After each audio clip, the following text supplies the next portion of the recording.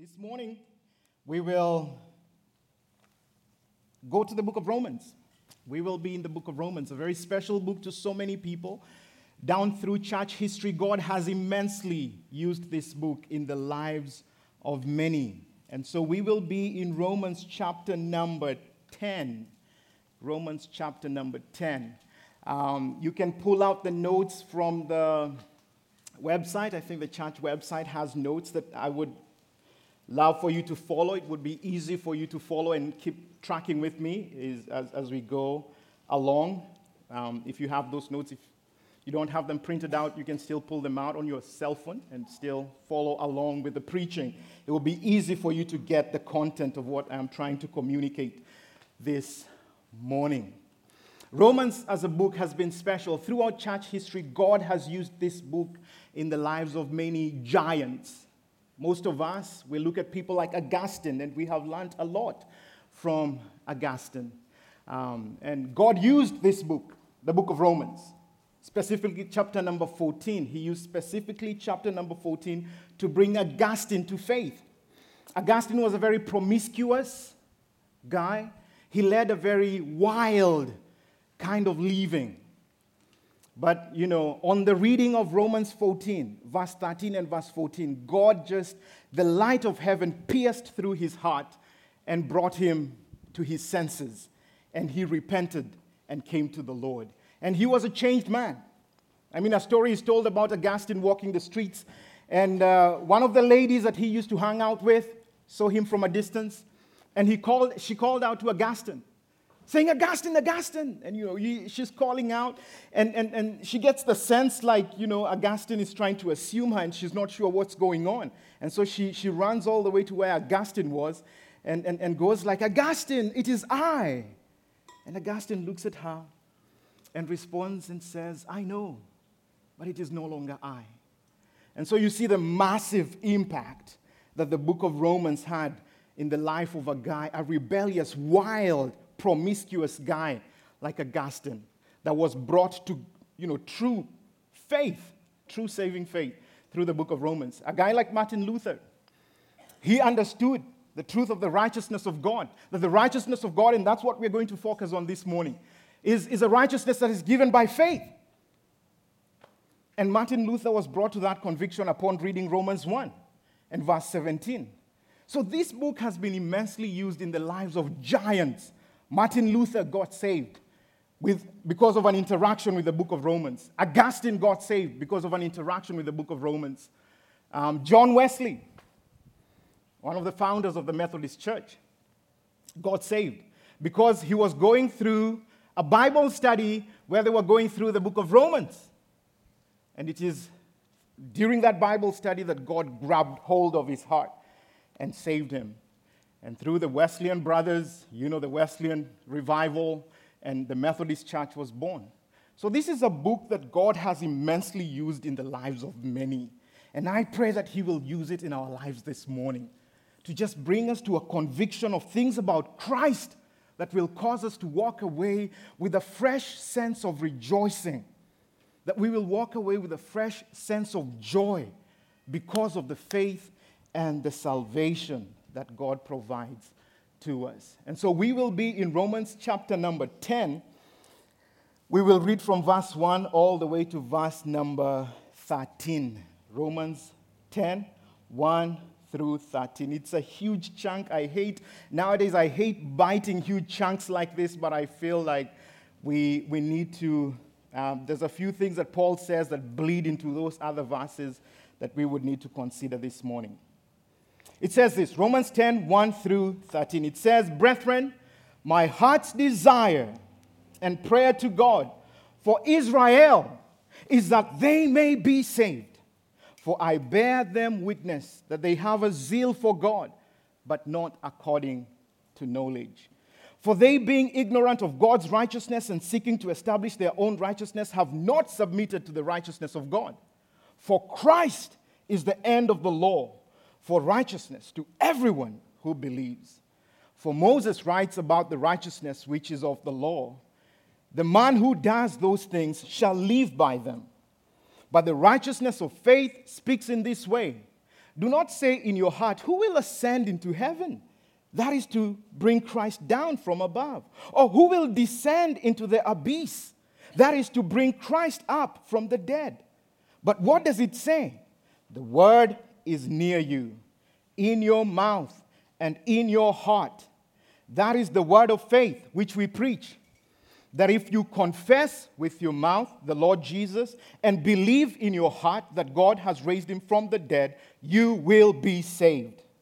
For with the heart one believes unto righteousness, and with the mouth confession is made unto salvation. For the scripture says, whoever believes on him will not be put to shame. For there is no distinction between Jew and Greek, for the same Lord over all is rich to all who call upon him. For whoever calls on the name of the Lord shall be saved. Let's pray. Let's just bow shortly in a word of prayer. Father, we pray for grace this morning. Grace of illumination, that you will illumine our minds to fully grasp the depths and the wonders of this text to the glory of your Son's name. We pray for grace, not just of illumination, but grace of obedience, and cheerful obedience at that. That you will grant grace to hear your voice and walk away with an anxious desire to obey every ounce of instruction that we have heard from you this morning. And so we pray that you will take your word and plant it deep in our hearts and cause us to be fashioned and shaped into the likeness of our Savior. We bless your name and we give you praise in Jesus' name. Amen. Amen. What would you think of a guy who owes you money? Maybe he owes you $20. And he comes to you, he walks to you, and he decides that he is going to pay you using monopoly money. What would you think of a guy like that? I mean, monopoly money over the genuine $20 bill. I have no idea whose picture is on this note.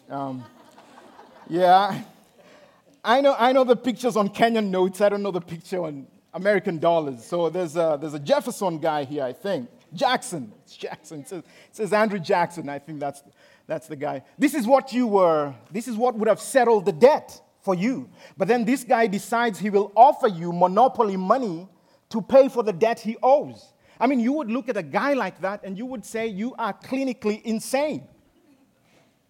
This is the height of madness. This is unacceptable. This cannot settle the debt you owe. This is not approved. In our text today, we will find Paul presenting a case like that, suggesting that there is a debt that is owed, and the one who owes the debt is making an attempt to settle that debt with some monopoly money. And the guy who's owed that debt says, doesn't count. It won't apply. And that's what we see Paul doing in this text. He samples the nation of Israel, and he says they owe God a debt, and the debt has to be paid. And they are attempting to pay that debt. It's a spiritual debt that they owe. And they're attempting to pay that debt using monopoly money. And God says that currency is not recognized. It will not settle this transaction. That's what heaven says. That's what heaven says to Israel. And that's what God says to all of us who attempt to settle the spiritual debt we owe using human effort or human goodness. Human goodness will never impress heaven. Human goodness is monopoly money, unacceptable. God looks at that and he rubbishes that. And he says that won't count. It's unable to settle the debt. And so Paul, he points to the absurdity of Israel trying to settle their spiritual debt before Yahweh, before God, using monopoly money. And Paul says, no, I want to point you to the righteousness of God. I want to point you to the righteousness of Christ. I want to show you the real money that's acceptable for this transaction as far as heaven is concerned. And your debt will be settled.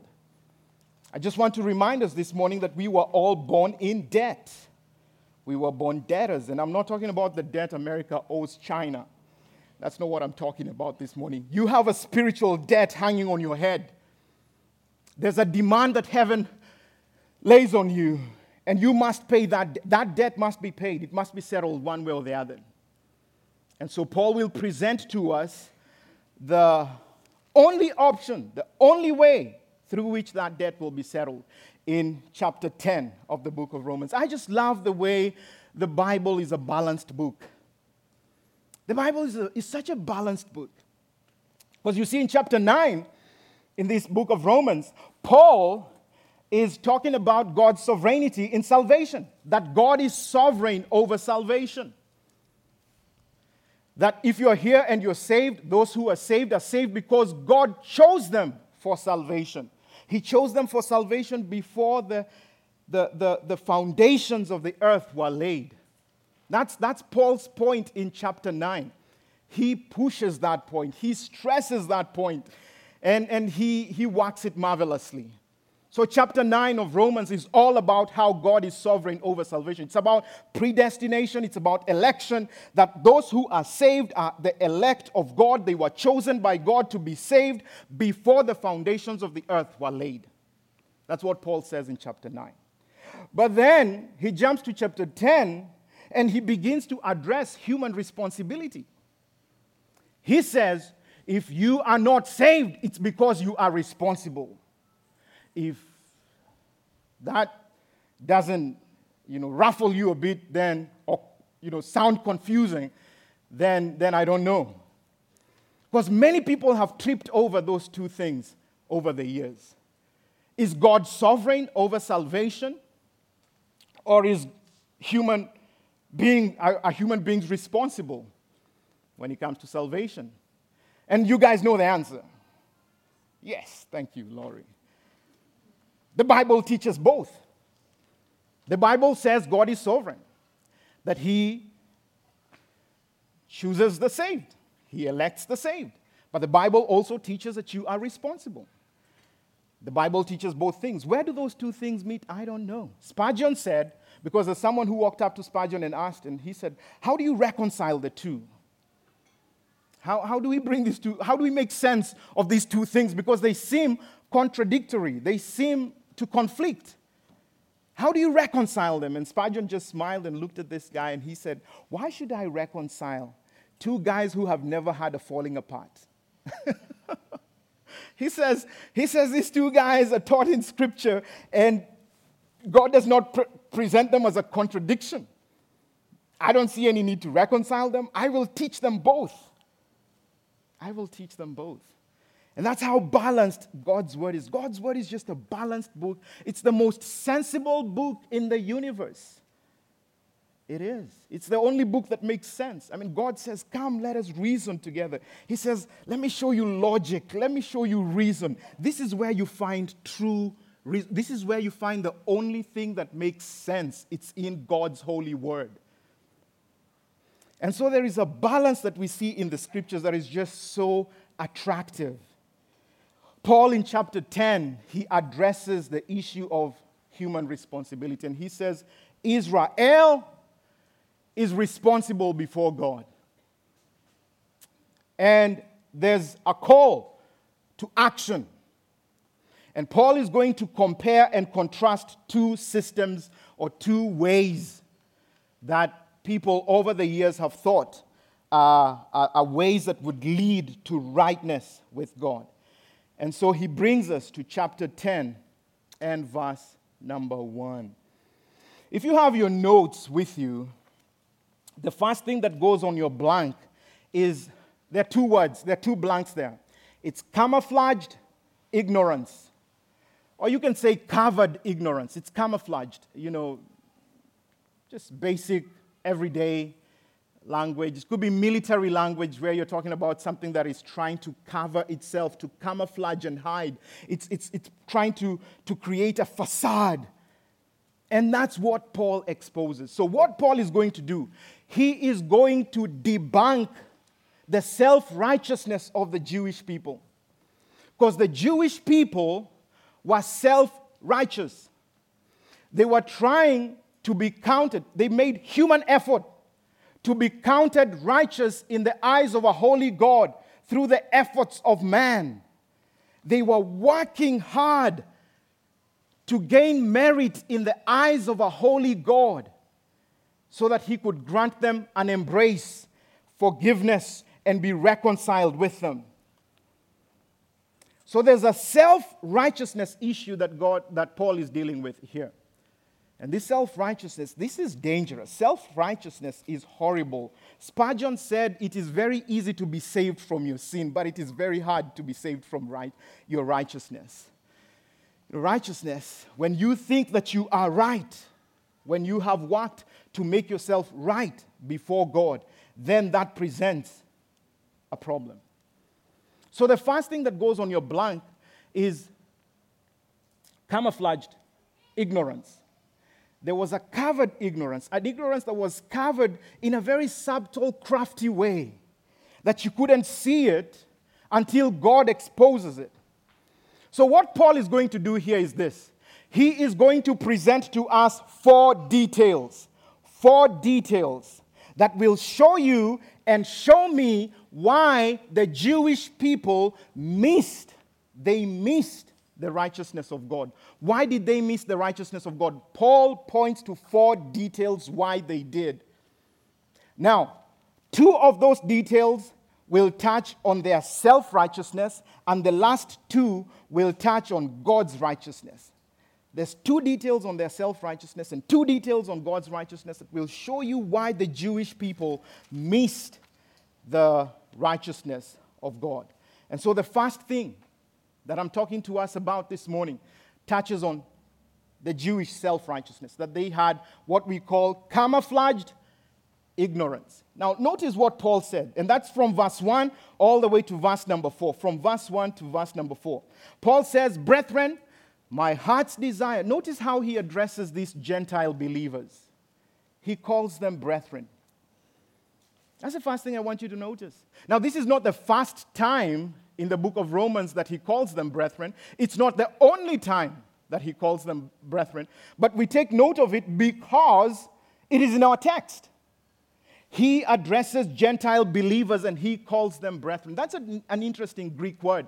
It's the word adelphoi. Now, you know the letter alpha in the Greek alphabet can play different roles. You could have an alpha privative. An alpha privative is like what we had in common words like agnostic. You see, there's an alpha in front of the gnosis. So agnostic. Gnosis means knowledge. When you put the alpha in front of the gnosis, then it negates. So it has a negating effect. So it's without knowledge. To be an agnostic is to be without knowledge. To be atheistic is to be without God. So say there's no God, to be an atheist. So that's the privative. That's the alpha privative. But there's the alpha copulative. The alpha copulative, what it does is it brings a sense of unity. And that's the one that Paul is using here when he says adelphoi. Delphos in Greek is the word for womb. And is unity, united in the womb, from the same womb. That's what Paul says. He says we are from the same womb. He is showing you how deep our bonds as believers go. We have very deep bonds. And that's something Newsom does not understand. That's why he doesn't understand why you and I are insisting we must meet. Why we must come together. Because we are from the same womb. We are adelphoi. We are brethren from the same womb. We are all born from above.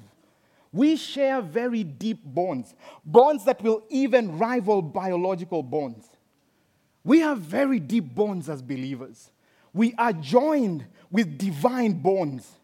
From the same womb, we are born from above. We are born again people. And that's what Paul says to these guys. He says, brethren, my heart's desire, he says, my passion, my pleasure, and prayer to God for Israel is that they may be saved. He says, my prayer, that the word translated prayer there is a word for plead. He pleads with God. He pleads with God for the salvation of the Jewish people. I mean, does that reflect your prayer life? Does that reflect your prayer life? Can we say that you agonize in prayer, that you plead with God, that you beg for the souls of the lost? Because that's the impression that Paul is trying to communicate here.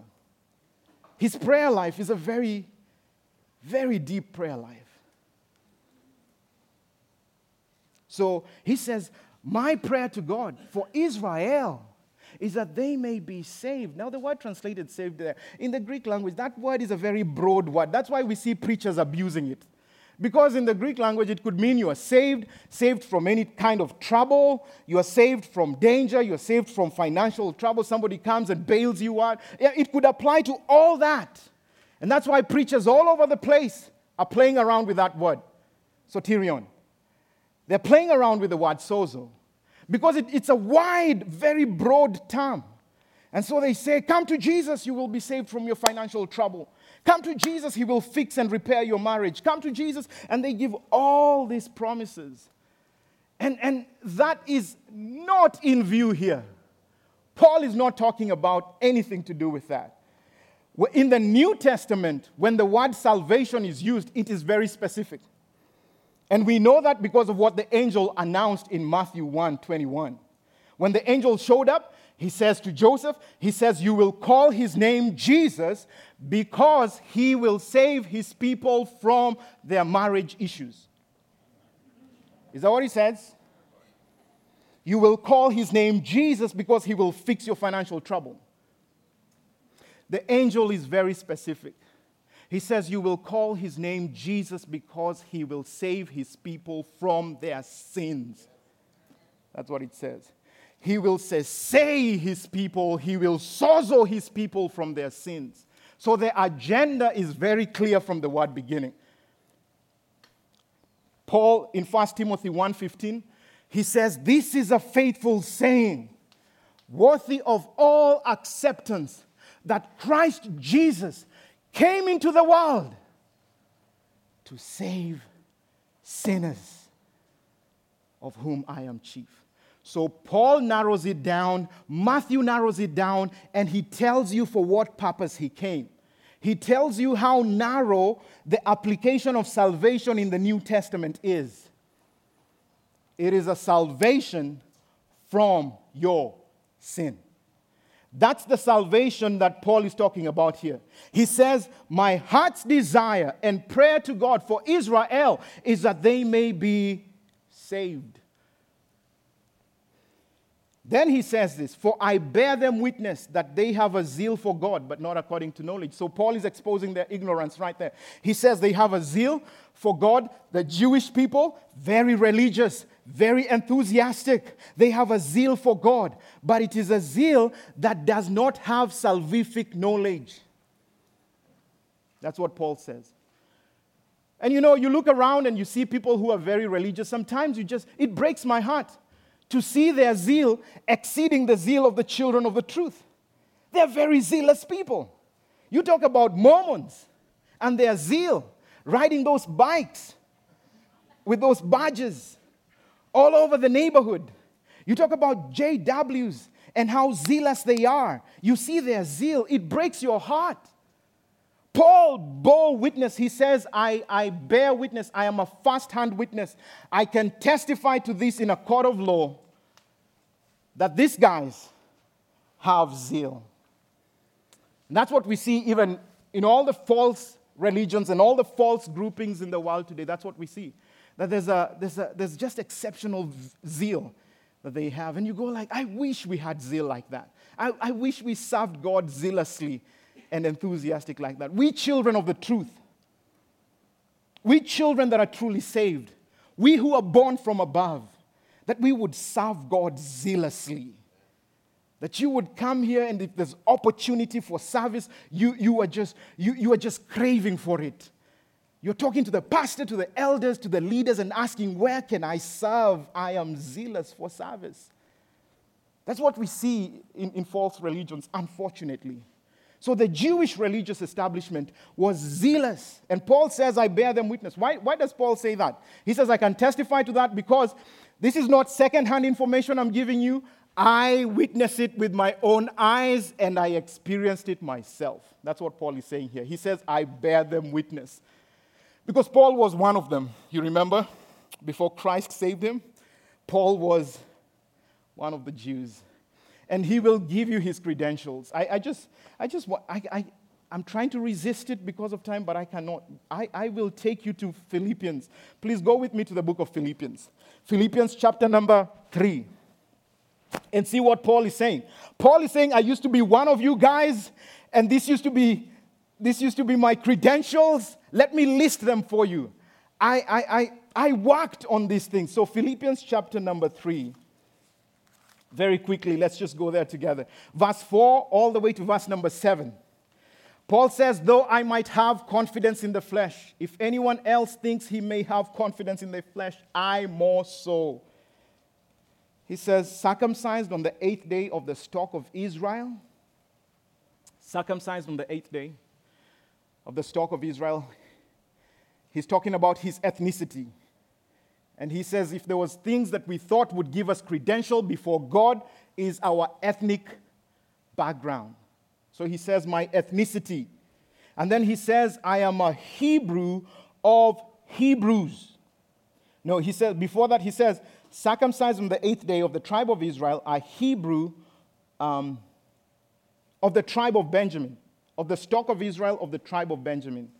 When he talks about the tribe of Benjamin, he's talking about his extraction, his ancestry. This is his lineage. And there are people out there who think their lineage earns them merit before God. And Paul is saying your ethnicity counts for 0. If you think because of your ethnic background, you have somehow some head start in your relationship with God, Paul says forget it. So your ethnicity doesn't count for anything. And then he says you're of the tribe of Benjamin, your extraction. You know, that was something to brag about in those days because the tribe of Benjamin was the only tribe that was faithful to Judah when the 12 tribes split up. When the kingdom of Israel split into 2, it's only Benjamin that remained faithful to God's chosen tribe. Benjamin stayed with Judah. So there was something to brag about there. And Benjamin also produced Israel's first king, that King Saul. So there was a lineage, an ancestry, an extraction that he could brag about as far as they're dealing with God. But he says, my ethnicity counts for nothing. My extraction counts for nothing. He says, a Hebrew of Hebrews. He was not just a Hellenized Hebrew. He was a Hebraic Hebrew. He was the true, Hebrew, father, mother, all the way back to Abraham. So it was like an elitist kind of a status for him. And your elite status counts for nothing before God. You could have gone to, we know here in America, we have the Ivy League institutions. You went to Harvard, you went to Yale. That elitist kind of a status counts for nothing before God. As a Hebrew of Hebrews, Paul says that's nothing. He says, concerning the law, I was a Pharisee. So that was bragging about his education. He was a Pharisee. Concerning zeal, persecuting the church, he was very enthusiastic. He was hardworking. We celebrate hardworking people in our society today. The culture celebrates hardworking people. And we lift them up. We used to talk about Kobe Bryant, the guy who just died earlier this year. And we said, that guy works hard in the court. He deserves the success, and the world idolized him. And Paul says he was zealous, persecuting the church. Concerning righteousness, which is in the law, blameless. His ethics.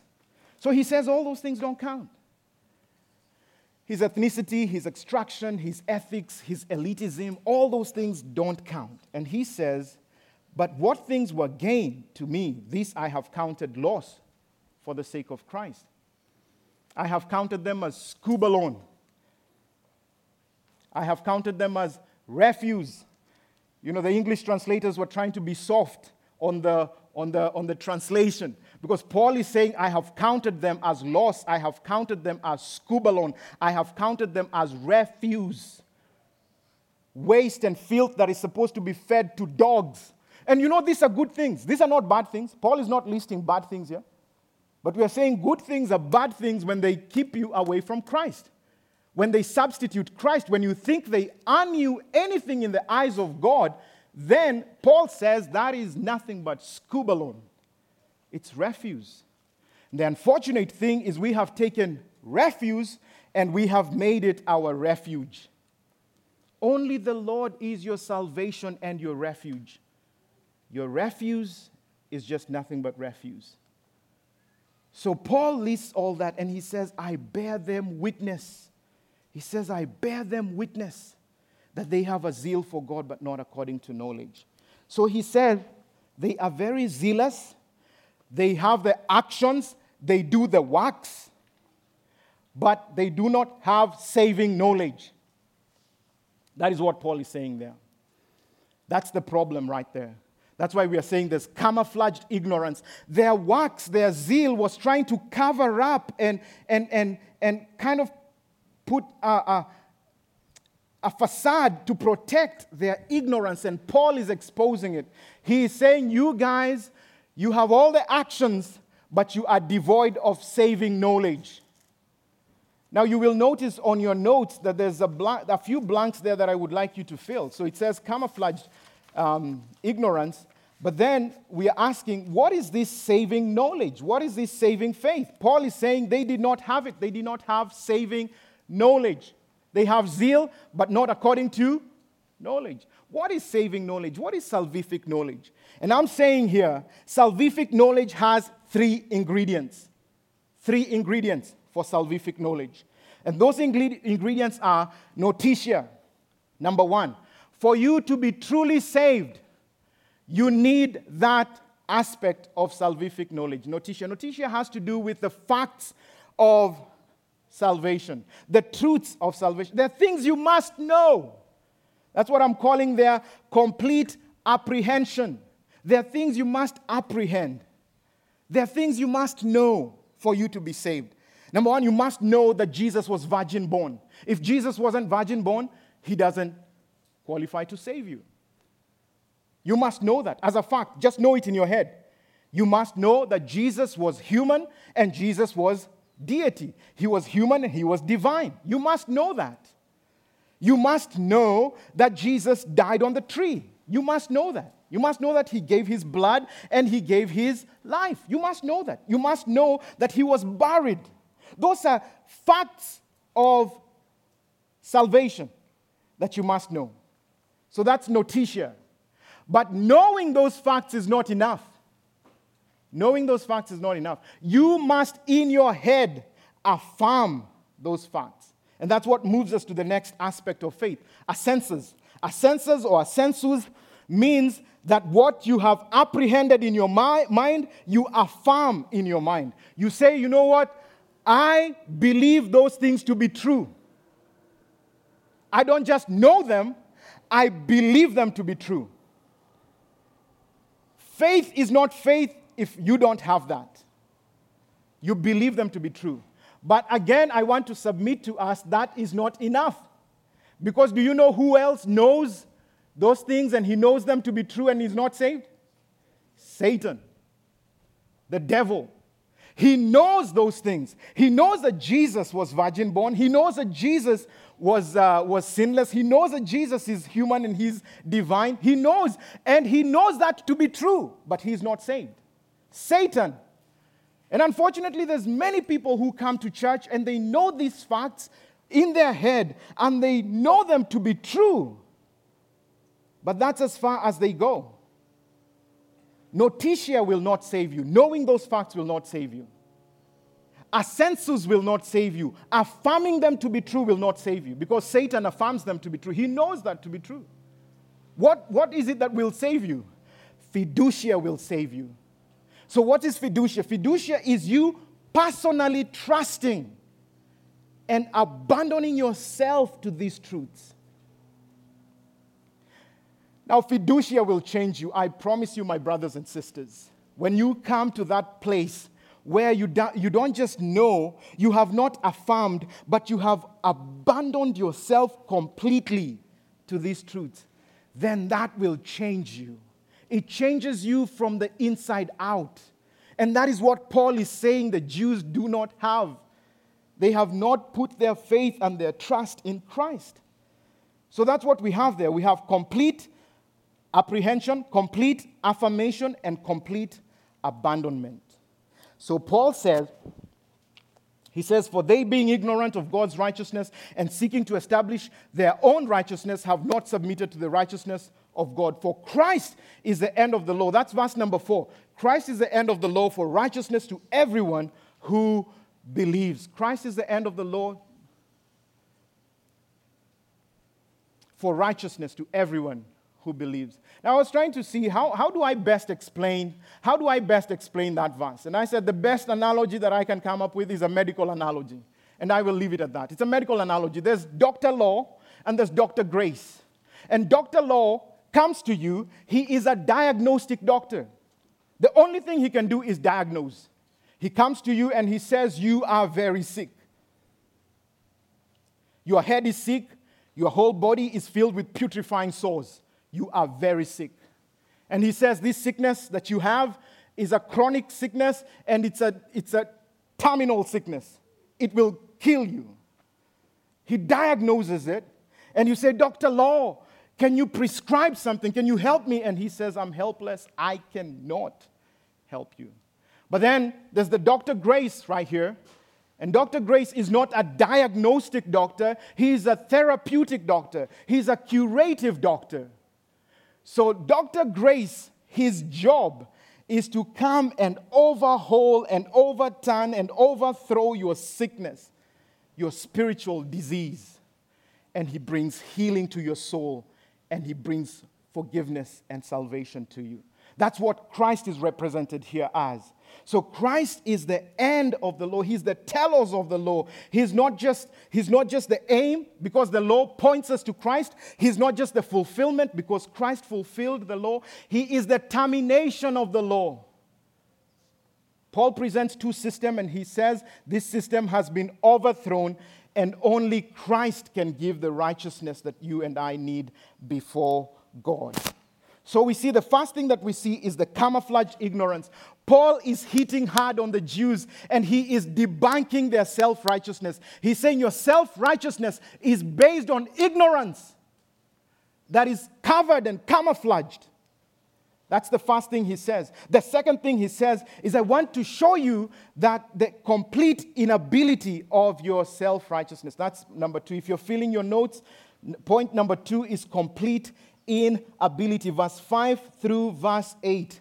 Paul says, for Moses writes about the righteousness which is of the law, that the man who does those things shall live by them. But the righteousness of faith speaks in this way. Do not say in your heart who will ascend into heaven, that is to bring Christ from above, or who will descend into the abyss, that is to bring Christ up from the dead.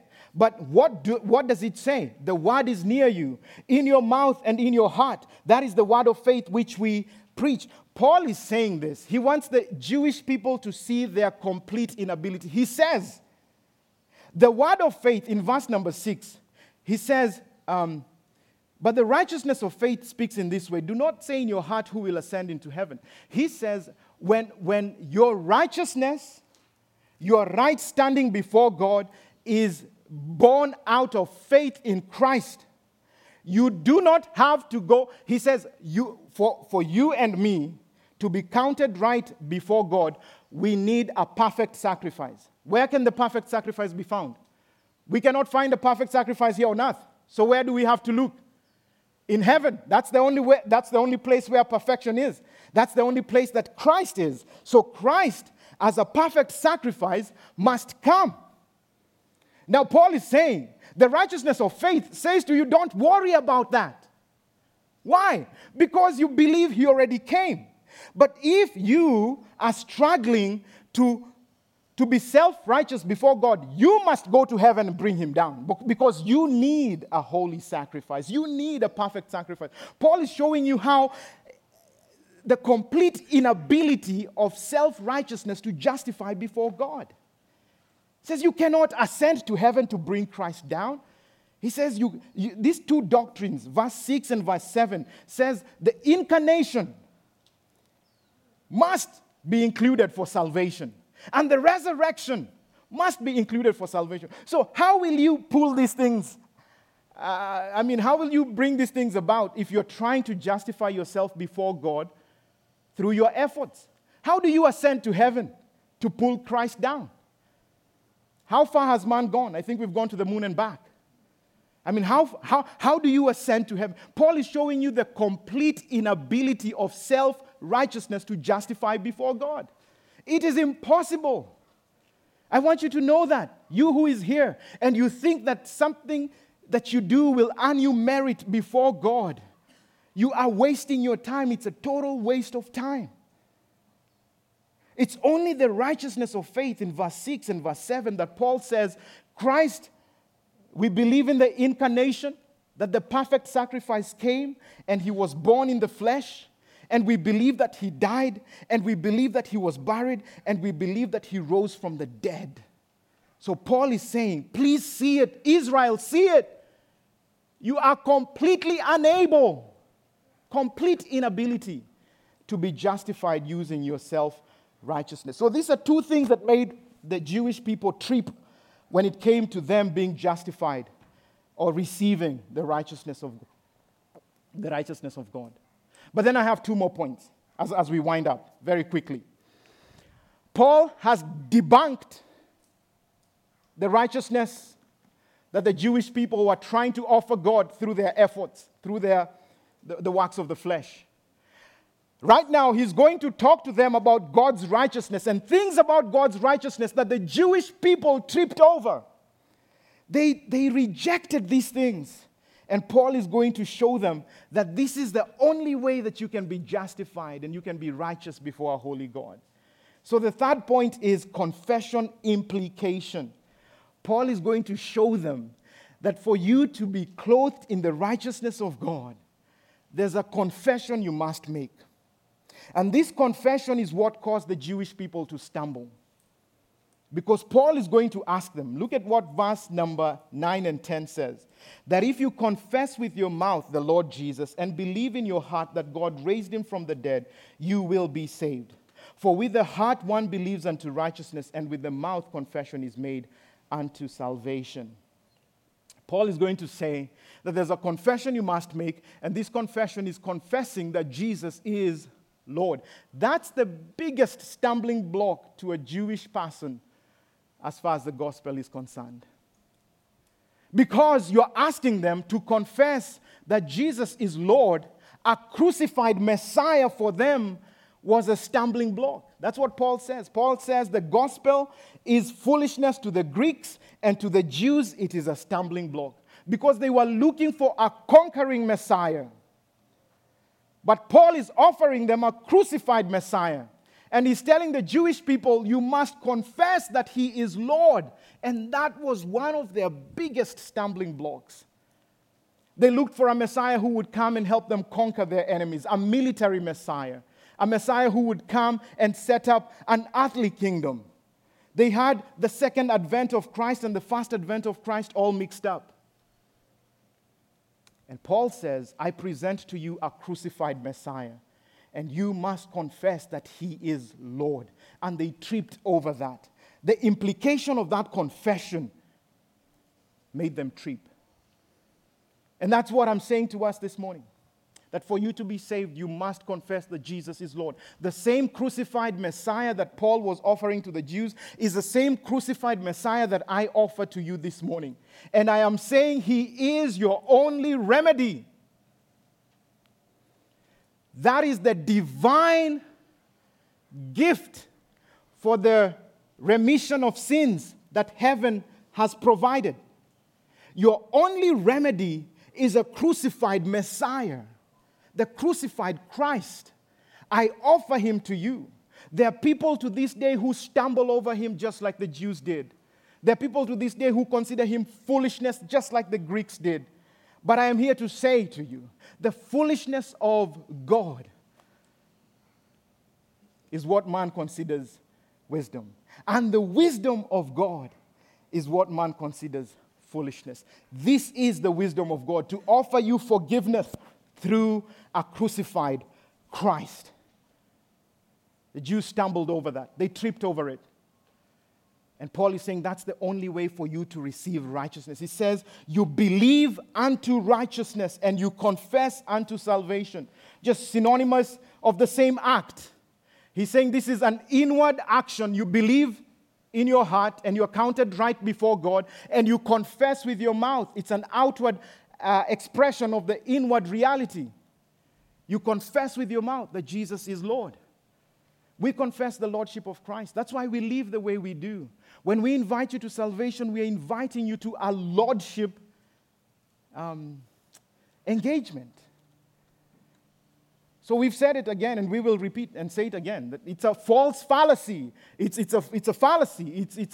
It's a false dichotomy. When people say, I know Jesus as my Savior, but I'm getting to know Him as my Lord. You get saved when He invites you to confess His Lordship. Confess Jesus as Lord. So that's what we see. We see an implication, a confession implication that caused them to stumble. The last thing that Paul talks about that made Jews over the years trip is a comprehensive inclusion. Comprehensive inclusion. So there was confession implication and there's comprehensive inclusion. That's verse 11 all the way to verse number 13. For the scriptures say, whoever believes on him will not be put to shame. For there is no distinction between Jew and Greek. For the same Lord over all is rich to all who call upon him. For whoever calls on the name of the Lord shall be saved. Paul says this salvation is very comprehensive in its target. That God is targeting all nations. And that made the Jewish people trip. The Jewish religious establishment was full of Jonahs. You remember Jonah in the Old Testament? Jonah, God says, you will go to Nineveh and you will warn the Assyrians. And you will tell them that if they do not repent in 40 days, I will destroy them. And Jonah says that serves them right. Those are pagans, heathen people, and they persecuted the people of God. They should be condemned, they should die. And he had no heart for the other nations. And many Jewish people of that day were similar. That they thought they could monopolize the righteousness of God. That it just belonged to them. And Paul is showing them. Paul is saying, listen, this thing is wider than you are making it to be. And you guys are tripping over this. You're missing it. You're missing the wideness of God's righteousness. And so he presents a case for comprehensive inclusion. And he says this righteousness is being extended to all nations. That's the righteousness that we are talking about this morning. A righteousness that targets all. It says, whoever calls on the name of the Lord shall be saved. I want to echo those words, the words of the Apostle Paul to us this morning, that whoever calls on the name of the Lord shall be saved. You are here this morning, and I want to remind you, if you do not have a personal relationship with Jesus Christ, this verse is for you. This scripture is for you. And the Bible is beckoning you. The Bible is inviting you. It's calling you to call on the name of the Lord for salvation. Because you need to be saved. You need to be rescued. Who do you need to be rescued from? You need to be saved not from Satan. Because that's the misconception many people have. You think you're being saved from Satan. You're not being saved from Satan. God is saving you from himself. God is saving you from himself. Because the jury of heaven, the tribunal of heaven, made up of the Father, the Son, and the Spirit, has passed a judgment on your soul. And heaven has pronounced you guilty. And the only way that sentence can be wavered, The only way that sentence can be lifted, the only way that you can escape that judgment, I'm saying to you today, is what Paul says here. Whoever calls on the name of the Lord shall be saved. Whoever calls on the name of Christ shall be saved. The only way for you to escape the judgment and the sentence that has been passed on you by the tribunal of heaven is to call on the name of Christ. That you will beat yourself on your chest and say, Father, have mercy on me, a sinner. I put my faith in the crucified Christ. And then watch as the light of heaven pierces your heart and brings you salvation. That you will have the forgiveness of sin and you will be reconciled to God. That's the comprehensive inclusion we are talking about. That this message is meant for the rich, it's meant for the poor. It's meant for the white, it's meant for the brown, it's meant for the black. It's meant for the tall ones and the short ones, it's meant for all. It's meant for those who went to Harvard and those who never made it to Harvard. It's meant for those who went to Yale and those who never made it to Yale. It's meant for those who are educated and those who are not. There's a comprehensive inclusion when the Bible says, whoever calls on the name of the Lord shall be saved. And that's you. You who is here and you have never given your life to Christ, that is you. Call on the name of the Lord today. Because the Bible says here, as I finish, it says here that in verse number 8, that the word is near you, in your mouth and in your heart. And you're asking yourself, how is the word in my mouth? How is the word in my heart? And I am saying through my preaching this morning and through all the preaching that you have had in your life, the word is in your heart and in your mouth. What do you do with what is in your heart? The Bible says you believe it. What do you do with what is in your mouth? You confess it. That's what the Bible says. That the preaching of God's word has put his gospel in your heart. What do you do with it? Believe it. It has put his gospel in your mouth. What do you do with it? You confess it. The word is very near you. You don't have to pull stunts like rising to heaven to bring Christ down or descending to the abyss to raise him from the dead, because he came, he died, he rose, and he's alive near you today for you to believe him in your heart and for you to confess him with your mouth.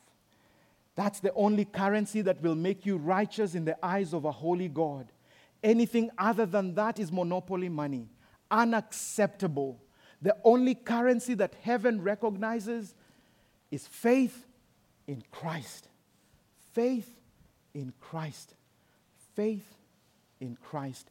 And that's the theme of the book of Romans. Christ's righteousness.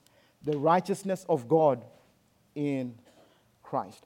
Consider these 4 points and see how Paul deconstructs self-righteousness. And you have nothing else to cling on to but Jesus and him alone. And you will sing with a hymn writer and you will say, nothing in my hands I bring, simply to thy cross I cling. And you will rejoice over the salvation that heaven provides for us. Let's pray. Father, we thank you for your word. We thank you for Paul and how that you rescued him from self-righteousness. And we thank you for your word that is with us even to this day. That because of your word, we can find salvation and we can find righteousness in Christ. And so we pray that we will, by your grace, respond to the righteousness that we have in Christ, rejoicing over it and announcing it to all, to the byways and the freeways, and we will tell them, come and receive what heaven has made available. In Jesus' name we pray. Amen.